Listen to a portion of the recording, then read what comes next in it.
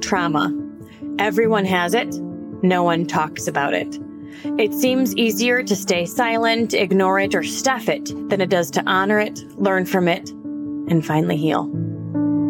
Trauma is debilitating, yet so often we suffer in silence.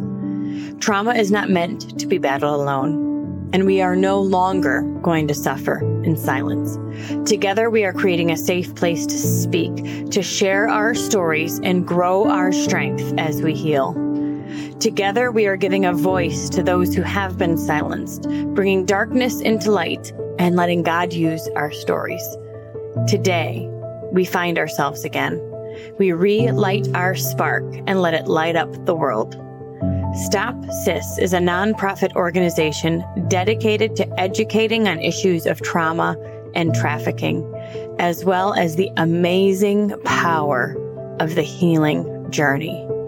Welcome to Stop Sis.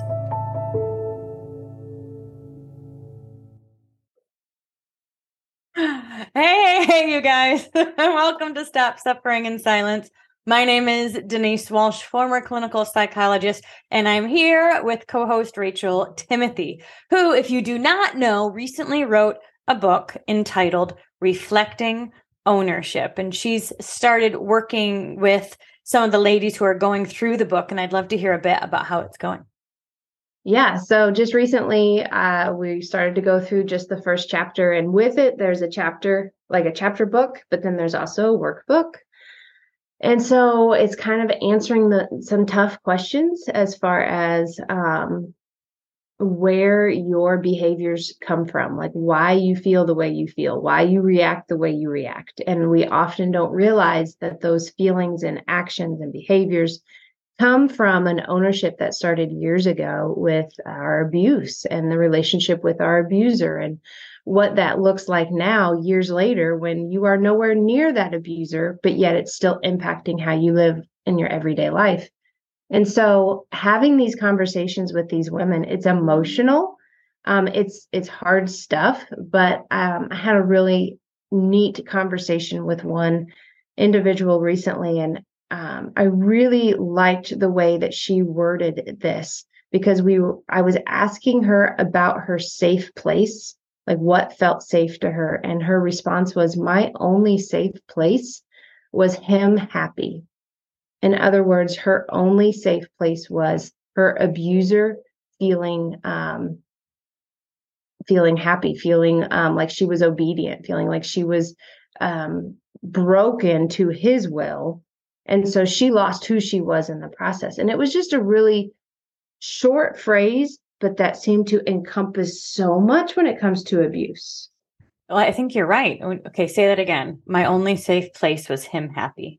Yeah. I mean, talk about the domestic violence cycle when you have a narcissistic relationship and you're a codependent victim whose job is to not break the ice and feels like they're walking on eggshells all of the time, trying to make sure that this other person doesn't fly off the handle. Mm-hmm. Yeah. So I posted this phrase in like some of our social media things, and the responses from people were just like the tears emoji, and that's it. Like that was exactly it. That's how I felt. Yeah. Yeah. So let's talk a little bit about that, because I think there's two sides of it, right? We have the abuser side, the psychopath, the narcissist, the whoever who like has no conscience, which we can talk about. This is the cult. This is the brainwashing. This is the I'm going to get people to do my will kind of ideology. And then we also have the victim side, the person who's lost themselves in the process of trying to fix or be everything to the abuser. Where should we start? Should we start on the brainwashing side, or should we start with how the victim or survivor can gain strength? Well, first explain the difference between sociopath and psychopath, because you explained that before we got on, and I didn't know that difference, but it makes sense. Right. So from what I understand, the word is actually psychopath, and there is no clinical diagnosis for a sociopath, but it's a cultural word. In fact, I'm reading a book called The Sociopath Next Door because I'm trying to understand the mind of these people, which you can't, because they're living in two different worlds. But a sociopath is someone who was basically groomed into being a crazy person. So society molded them into having no conscience. Maybe they had their own abuse. Maybe they just grew up in a culture where that kind of was the fruit. Now, a psychopath is essentially born that way, and they've got loose screws. That's a better way to put it. They've got their wires are not crossed. And in fact, they would even say that they have no conscience. So in The Sociopath Next Door, they're talking about the fact that conscience is our empathetic center. This is how we have empathy to others. This is how we know right from wrong. This is why, if we do something that we deem bad, we can't sleep at night because our conscience is that stirring. And that these types of people, there's 1 in 4, in fact, 25% of the population has no conscience, so to speak, and they just don't have that same center. So they can sleep at night if they lie, steal, kill. They don't really care. And in fact, they might get enjoyment out of seeing others either suffer or seeing others bow to their whim.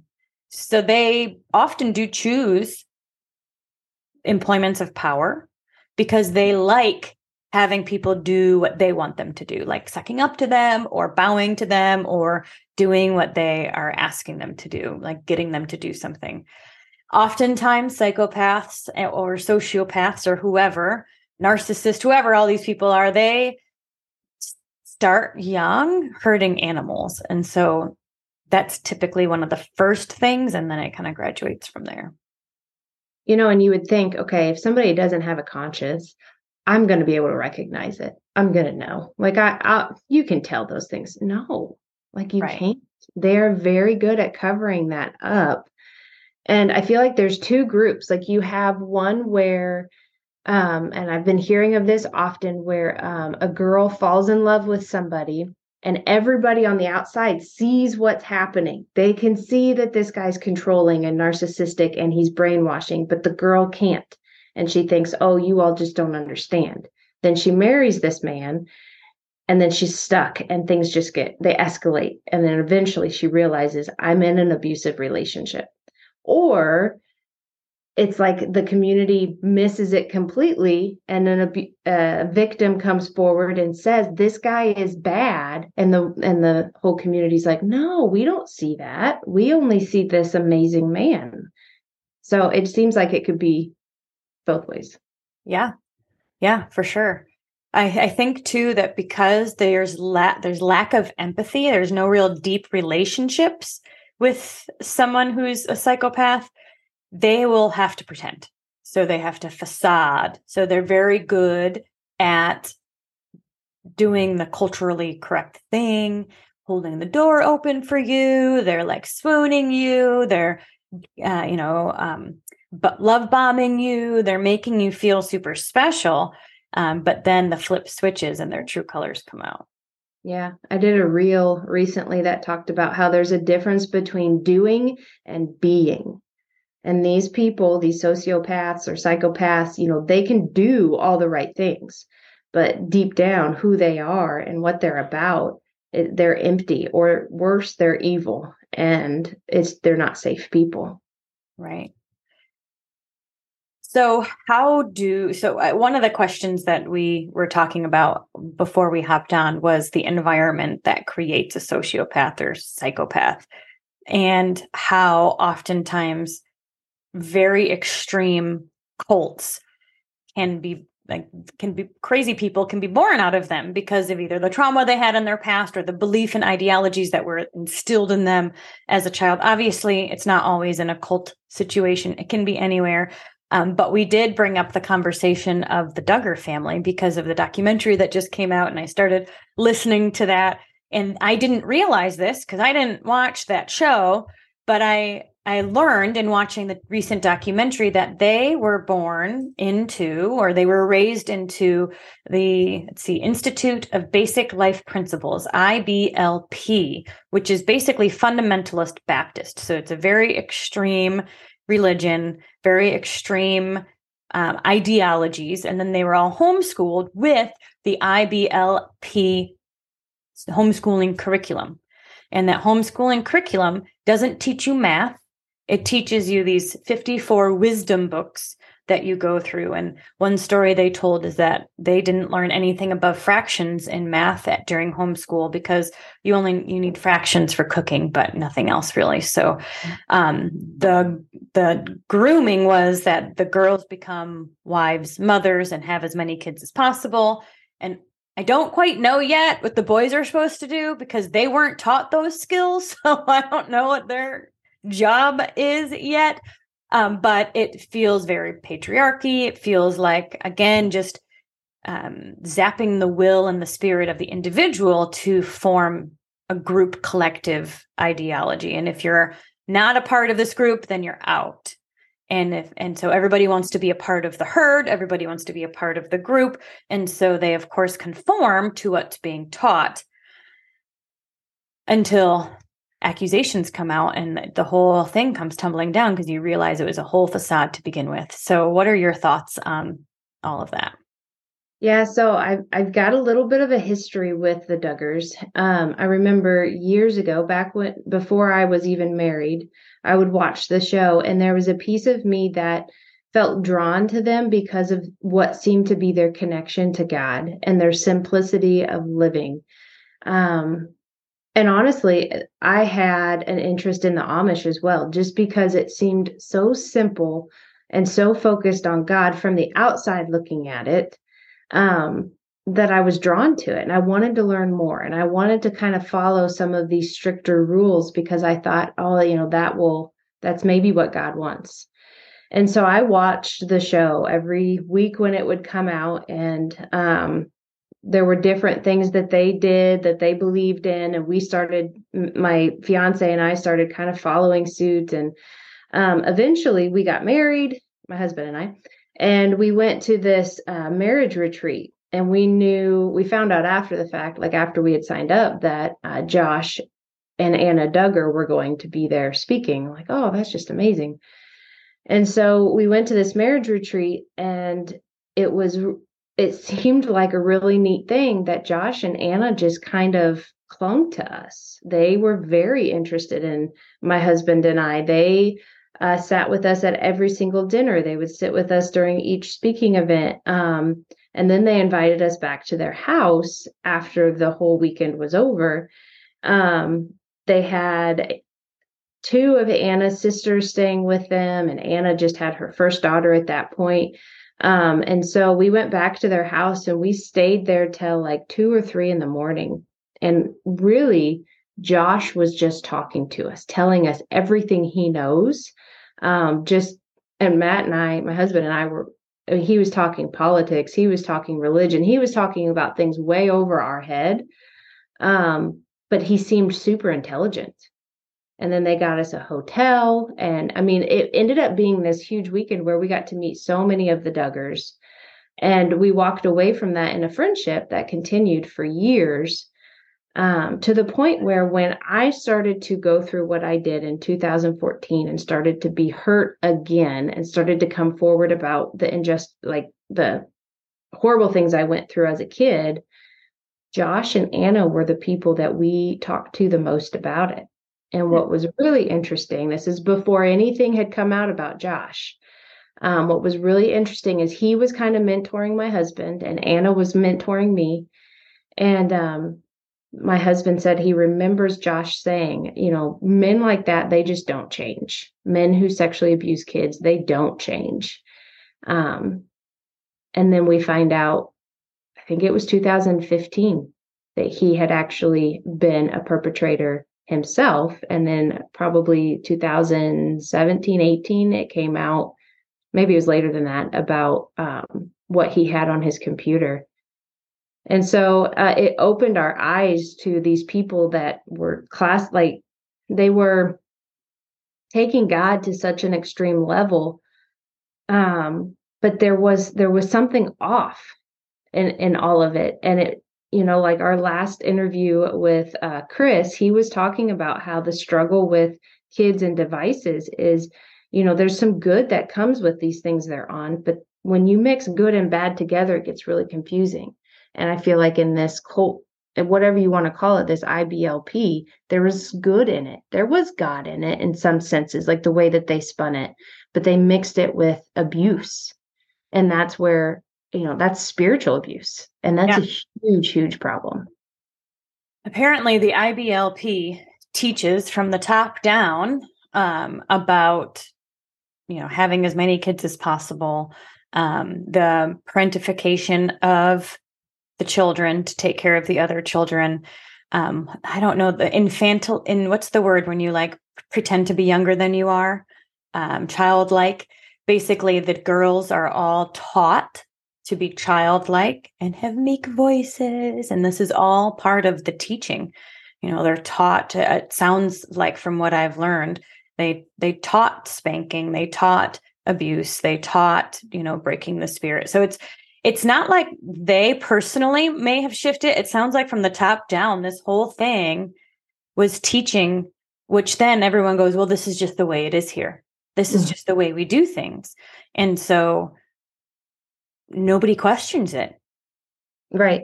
Right. And if that's all growing up, I mean, that's what you think life is. And that's who you think God is. I was listening to another girl's story who was a part of the IBLP growing up. And she was explaining how when the Gothard guy, like she had conversations with him. But when she was 15, she got caught listening to a radio station that was rock and roll. And that was considered very rebellious. And so she was sent away to a reform school to get her behaviors right, basically to break her spirit to where she was obedient to what they wanted her to be obedient to. And this reform school, the rules were you were not allowed to talk. Like, no, nothing, not, I need to go to the bathroom. I'm hungry. Not a word was allowed to come out of your mouth. And she disobeyed and she spoke. And when she did, she was put in 6 weeks of confinement, isolation, not allowed to see anybody, obviously talk to anybody, but it was a breaking spirit. And you don't hear about that part of the IBLP, right? You only hear like, oh, my kids are so good and obedient and loving, and they grow up to be, just as God wants them to be. They grow up to be traumatized individuals. Yes. Yeah, they do. And so when we think about the brainwashing of, a culture, really, and if you think about it, we're all brainwashed in a sense because we all grew up in a culture, and we, there's cultures that are healthy, and then there's cultures that are not healthy. And that's always the question, like, is this actually healthy for me, my family, etc.? But that kind of brainwashing can also happen on a one-to-one level, right? Mm-hmm. Where a perpetrator and his girlfriend, wife, victim, whatever, he can brainwash, or she. I mean, I've heard of a lot of crazy girls out there too. So they can brainwash on a one-to-one level as well. And so you can see that conformity that in the big group they want to conform. That's the whole goal, is to get kind of this group think. In a one-to-one relationship, the goal is to get the victim to align with the perpetrator. So the perpetrators, what they say and do is correct. Their right is right. They're the ones that make or break. They're the ones in charge. They have the authority. And so when you live with somebody who's acting like that, oftentimes they've love bombed you to begin with. So you're emotionally connected, and then they start telling you you're wrong, and they start gaslighting you, and they start the abuse cycle where there's a blow up and then an apology and a honeymoon phase. And this thing keeps going. And in that moment, you don't ask the questions of what do I want? What's best for me? You are just trying to keep the peace in the home and toe the line with that one other person. And I think when you get these cultures like this, you have this authority figure doing the narcissistic stuff. And then you have so many people around them saying, yeah, they're right. Like they are this amazing individual that you should listen to. And it's just adds to the confusion of the person trying to understand what is going on. I heard recently the verbiage of the perfect victim, which I thought was interesting because, and basically what they mean is ripe for the taking, like they're already broken or, they've come up. So if you have this authority figure that's telling you what to do all the time and you haven't learned to trust yourself, then when the next authority figure comes, it will be much easier to say, oh yeah, you're right. Yeah. And I want to don't hear that as it was your fault. Because I think oftentimes victims will think, well, what was it about me that made him do that? No, it's still on them.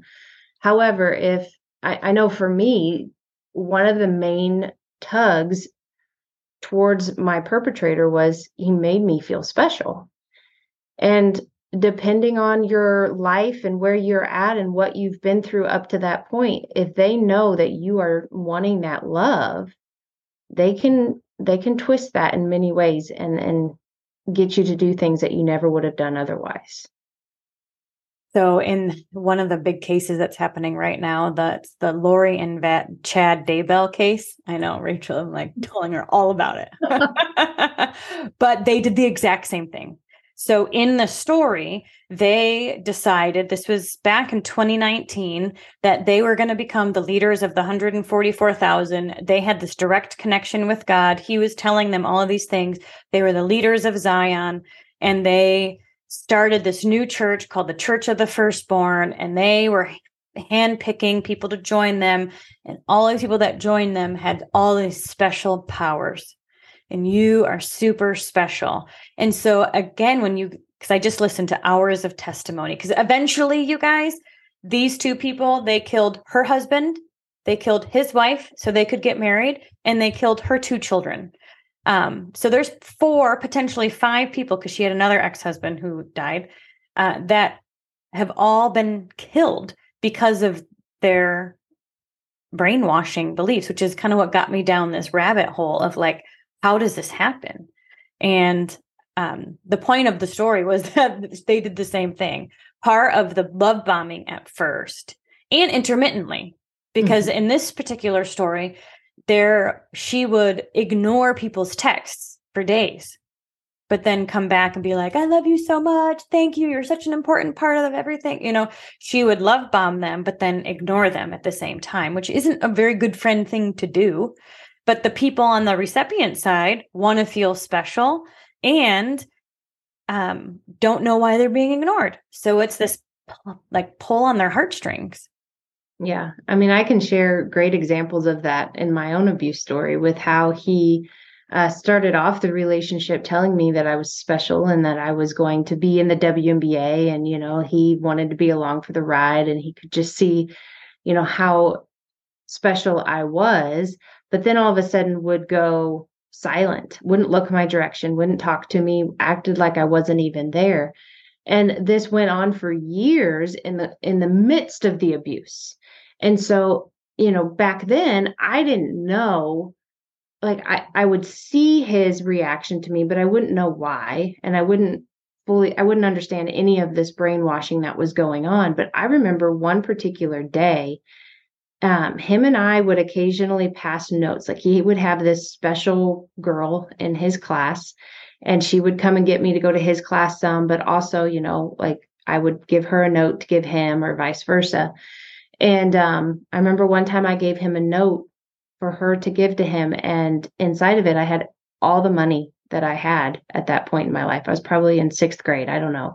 All the money that I had somehow developed, I gave to him because I had seen other people give him money and it made him happy.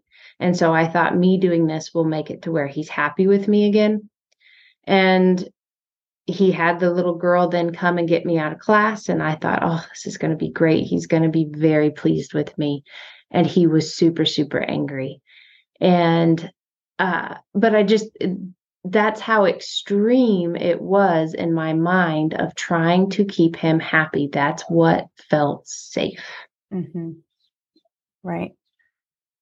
So what can someone do who is in that situation now? They're realizing that this is grooming or love bombing or gaslighting, and that they're spending so much of their time and energy making sure that someone else is okay, that they're losing themselves in the process. Besides reading your book, which we will always recommend as one of the first parts of the healing journey, is just having your eyes aware, your eyes opened to this happening, because when you're in the midst of it, you don't even often realize that it's going on until you take a step back. So Reflecting Ownership is on Amazon. Everybody go grab it. And we do have a Facebook group where we are going to plan to go live and maybe do a group together so people have a chance to talk about what they're experiencing as they go through the book. But what else can survivors do if they realize they're in that type of situation?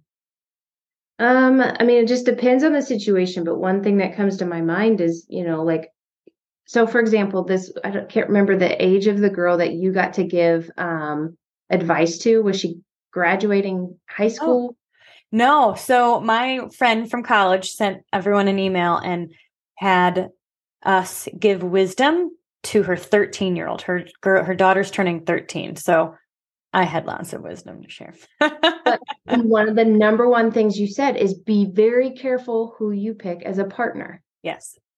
Because I think this is where, guys, if you have a loving family, listen to them in the process of looking for a partner, because we can be manipulated and very easily manipulated by some individuals trying to gain your heart or whatever. And I see it happening all the time where they're like, oh, my parents don't understand.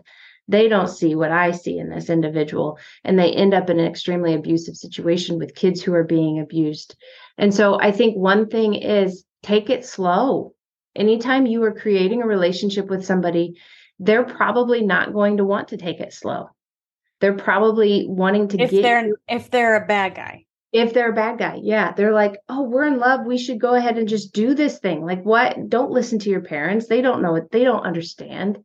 Guys, take it slow. And if they truly love you, they will want to take it slow as well. Like, they'll get it. It's not that, most likely, it's not that your parents are just trying to keep you from falling in love or whatever. But I just think your words of wisdom in that situation, like that is one thing that you could do to help protect yourself in moving forward in a relationship. Well, what I found in working with people for the past 20 years is that your home is the foundation. Like, if you don't like your job, you can get a new job. But if it's rocky at home, and if it's drama at home, and if there's addiction at home, and it's chaos, and you're not on the same page, it's just harder to leave than it is a job or losing weight or whatever health issue. You know what I mean? Like, the relationship and the home foundation is, I would say, one of the hardest to change, because usually there's kids involved. I mean, obviously we would say if there's an abuse happening in the home, set boundaries, get out, do what you need to do to be safe. But we know it's not easy. So if we can protect kids and say, be super mindful and thoughtful, like write a list out of the things you choose in a partner, and then wait, like don't bend, you know what I mean? Like, be really firm on those, because there is somebody out there that can meet them. What I know, right, is that these psychopaths are very good at pretending. So they can love bomb, and so the questions that you would then ask is about their history.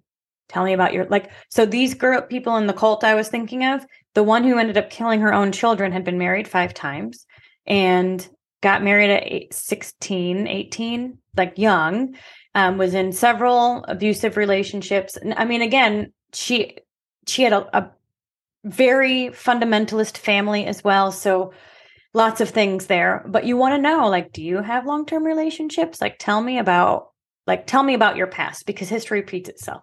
And then the other one who was in this cult as well was married 6 times. And so there's just obviously you don't know that at the beginning, but you'd have to, there's red flags that pop up. And that's really what you're looking for is patterns over time. Yep, I agree. And then when you're finding yourself being caught up in something that seems too good to be true, or there's extremes talked about, always and nevers, and there's rules put around you that, I mean, you are in control of your life. If somebody is telling you what to do, that's not love, that's not normal, that's not them taking care of you. God is in control of you. You are in control of you. Like that relationship should be first and foremost. You don't need somebody to tell you how you feel or how to think or how to raise your kids. Like let God do that. And so if you're entering into some sort of a religion or a group that is telling you what to do or is talking in extremes, that's red flags as well. Yeah, absolutely. The other red flag that I'll point out is when somebody says you're responsible for them. So like, you're responsible for making me happy. If I'm angry or upset, that's your fault. If I lost my job, it's your fault. If whatever, it's your fault. Like if somebody is blaming you for something and giving their ownership away, like that's not true at all, right? You don't have that much power. They need to take ownership of their lives and themselves. And so if somebody's blaming you for things that are happening to them, again, that's an emotional tether to work to sever because it's not true. They take responsibility for them. You take responsibility for you. Yep. Agreed. I think if you are somebody who has been through abuse, been through, like you have trauma, I think it's wise to not jump into another relationship because I think you're going to be basing that next relationship off of wounds that you still have, and it could be easily manipulated by somebody. So I think before you go into relationships, get yourself as strong as you possibly can, work on those wounds that you have, because it's going to help you have a different filter and lens when you are looking for a spouse moving forward. Because oftentimes, we jump into a relationship thinking it's going to fix everything. If I could just be loved, then everything will be better. And you end up in a worse spot than when you started. Right. Because again, the reality is no one can fill that void, you know? And so you want to be as whole as you can be, loving yourself, being filled with the Holy Spirit. Like you want to have that connection strong before you invite someone else into your world too. Yes. It's easier said than done. It seems like a simple, quick fix. He will make my life better. It's not the truth. Right. Let's see. Oh, another red flag, I would say. And again, you can, if you find that there's abuse and then a honeymoon phase, abuse and a honeymoon phase, whether that abuse is spiritual, physical, or emotional, that just tells you you're in a cycle. So if you randomly get flowers again, obviously every relationship is different, but I think that sometimes we don't pick up on the cycle when we're in it. And so it can be helpful to know the cycle.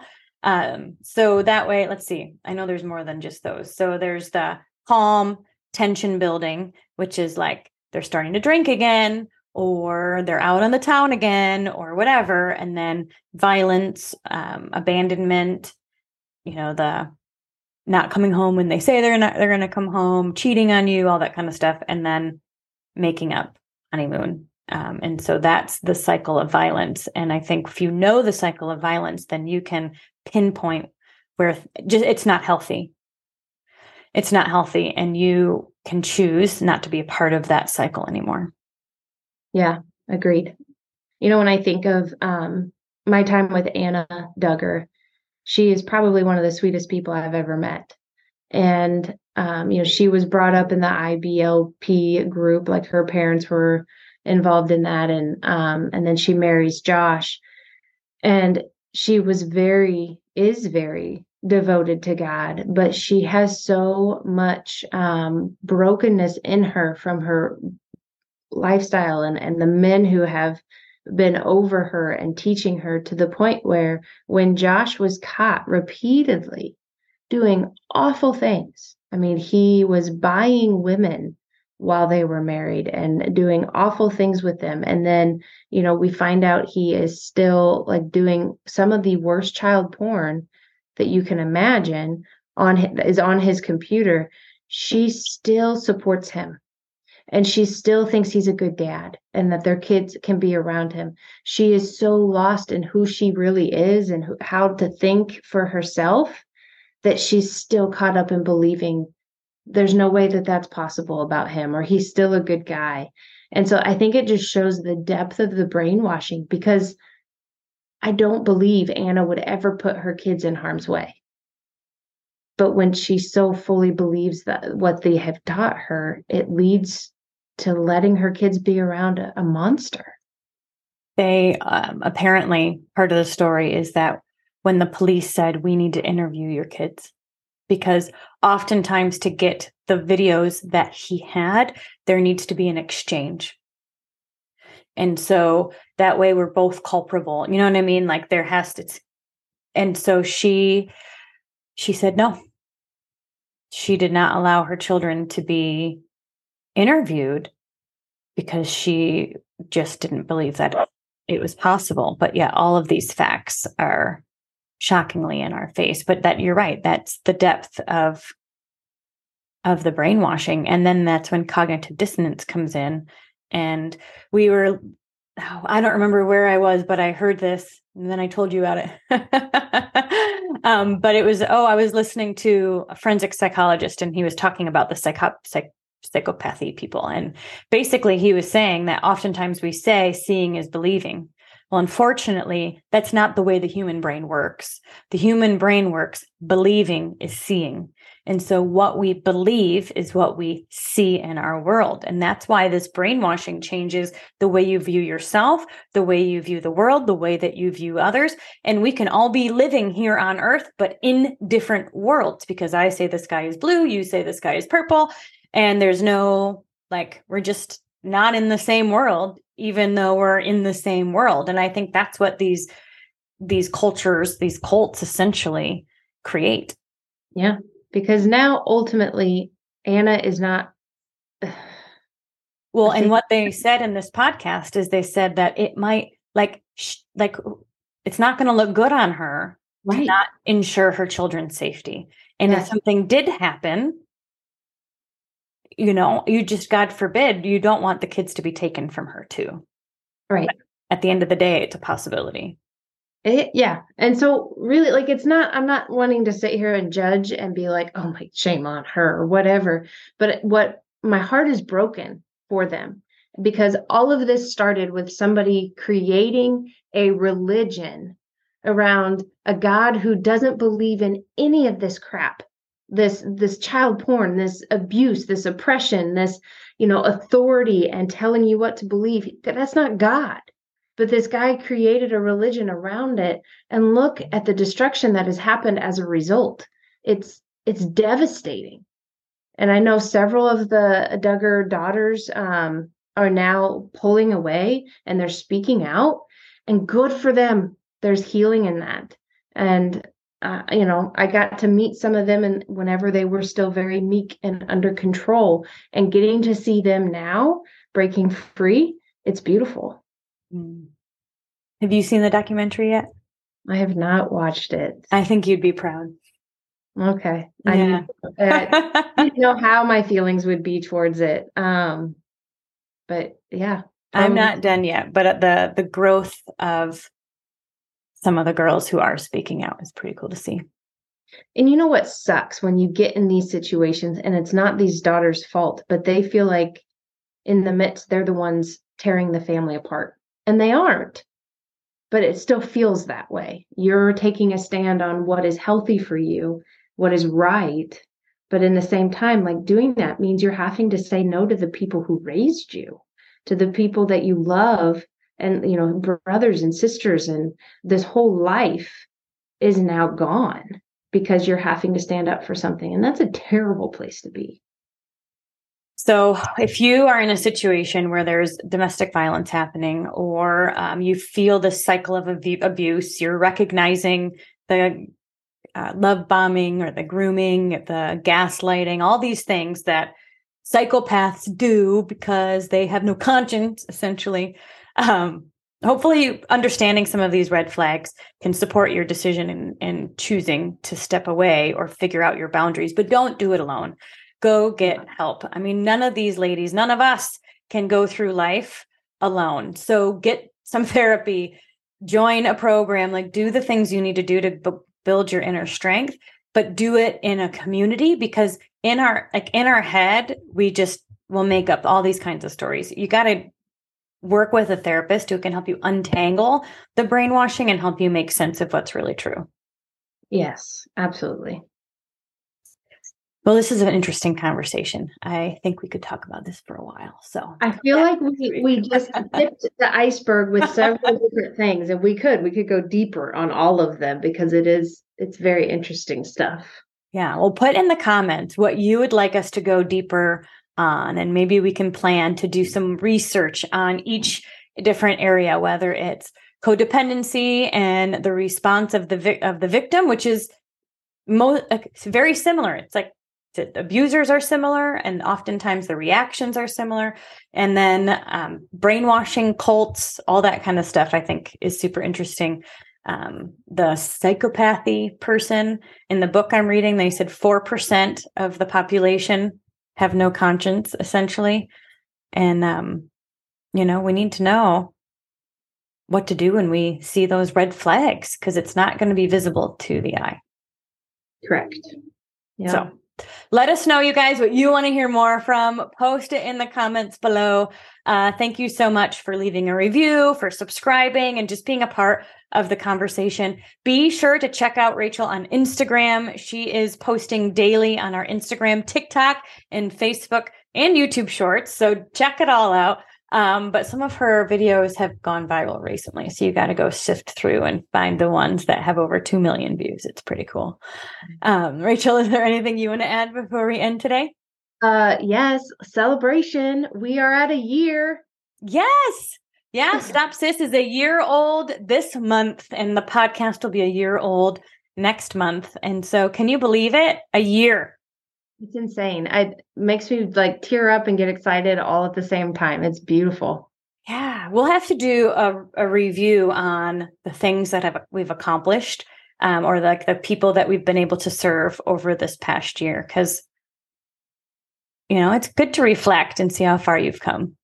Yeah. Yeah. It's been amazing, the people we've met and relationships we've made, and the growth that we've seen, the inner strength that some of these women now have. It's so awesome.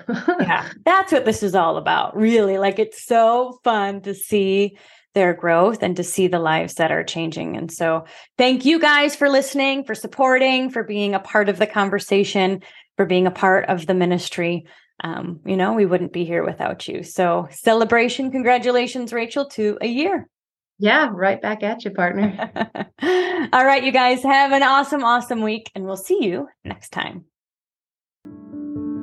Thank you so much for listening to this powerful episode of Stop Suffering in Silence. If you are interested in booking Rachel to speak at your school, your church, or on your podcast, then please email openblindeyes@protonmail.com. If you are interested in sponsoring a survivor on their healing journey and would like to donate to Stop Sis, then please check out the link in the description box or show notes below, or you can email stopsis@protonmail.com.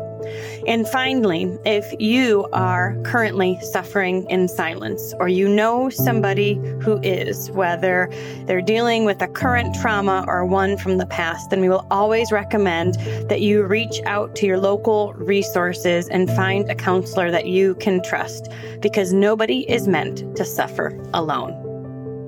Have an amazing week, and thank you for being here.